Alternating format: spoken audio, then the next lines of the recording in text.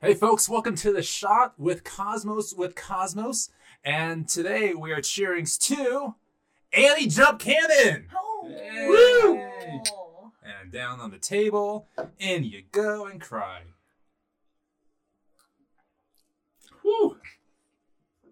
Ah. Nope, that was bad. Get that lime. I should not have chose that one again. Mm-hmm. All right, folks, here we go. Annie Jump Cannon, which number one is a great band name. Talk about that maybe later. Number two, Annie Jump Cannon, born 1863.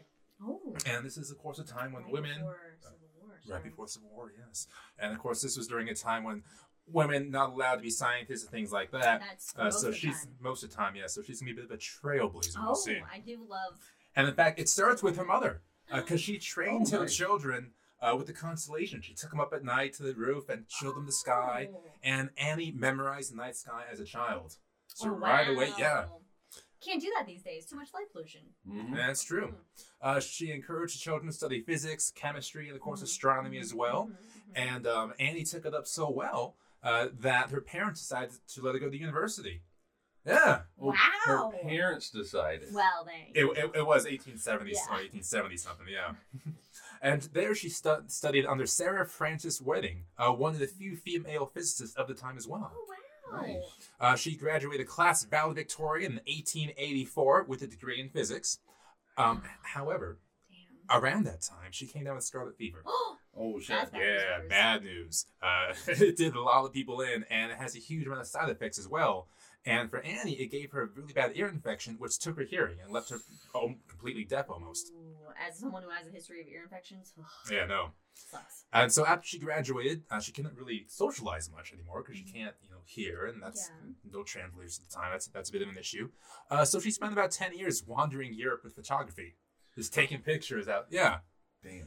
It's, can't feel too bad for her. No, and She's gonna wander Europe. and apparently she took some great pictures because all her stuff was published in the Chicago World Exhibition in the 1870s. And so as she's get this newfound career going, her mother died. Yes, and they were very close. She was Annie's main translator. So it was a big hit. No, God. So she kind of took a moment and then applied and accepted to the Radcliffe Women's College at Harvard. Oh, wow. Okay. Impressive. Mhm. Okay. Impressive. Now, you know this, I didn't say Harvard, I said the Women's College at Harvard, because it was just a college near Harvard where the same professors would repeat lectures to the women, because sexism. Yay. But it did allow her access to the Harvard Observatory, where she became a computer. Hey. Oh. Not Human computer. a human computer, yes. Well, I'm glad she didn't physically transform. Oh, she was like a Although transformer. that, she still would have been ahead of her time. Like a steampunk transformer? That'd be cool. So what she was doing, she was working under director Edward Pickering for the goal of cataloging every star in the sky. That's a lot. It is cool. There's a couple of stars Just up a there, I think. few. And it got to the point where Pickering only hired women as computers because he figured they were more suited for little detailed work. Because sexism. Yeah. And even some around Harvard, Observant. began calling the group Pickering's Harlem. Because sexism. Oh. But Annie Jump Cannon started absolutely kicking ass. Because at the time, there were two ways to catalog stars. There was one very, very simple way and one super, super complex way. And I was like, this doesn't work, guys. So she made her own system.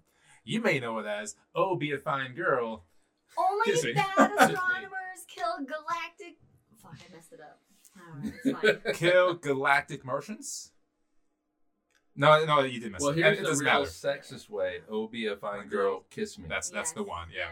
So, Yeah, a little But rapey. it was a great way of cataloging the stars Yeah. from temperature, from colors, just like that. She was so accurate in cataloging these stars that she classified over 350,000 stars. damn. She had such a great eye and such great memory. She could catalog 3 stars per minute. Wow. Holy is that shit. Is that like 3% of the stars in the galaxy? 350,000? No. No, No, not even. No, 300 billion. Liz, man. And she had Doesn't matter. yeah, right. She had this photographic memory, so she could be shown a slide, just a random slide, and she'd go, "Oh yeah, that's this star, this constellation, this location." That's Yes. wow.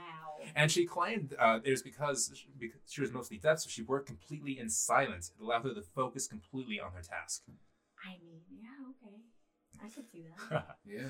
And she grew in stature and popularity, around Harvard. And later, she started using her new platform to promote women's suffrage. So she would go on speaking tours and write papers and get really involved in it. And later in life, with new technology, she was actually able to regain her hearing as well. Oh, shit. Really? Yeah. And she was a socialite as a young woman, and now she's like, yeah, I'm back. So Oh my she's still in parties at the house, getting get-togethers. And she owned her house, and she called it the Star Cottage. Oh.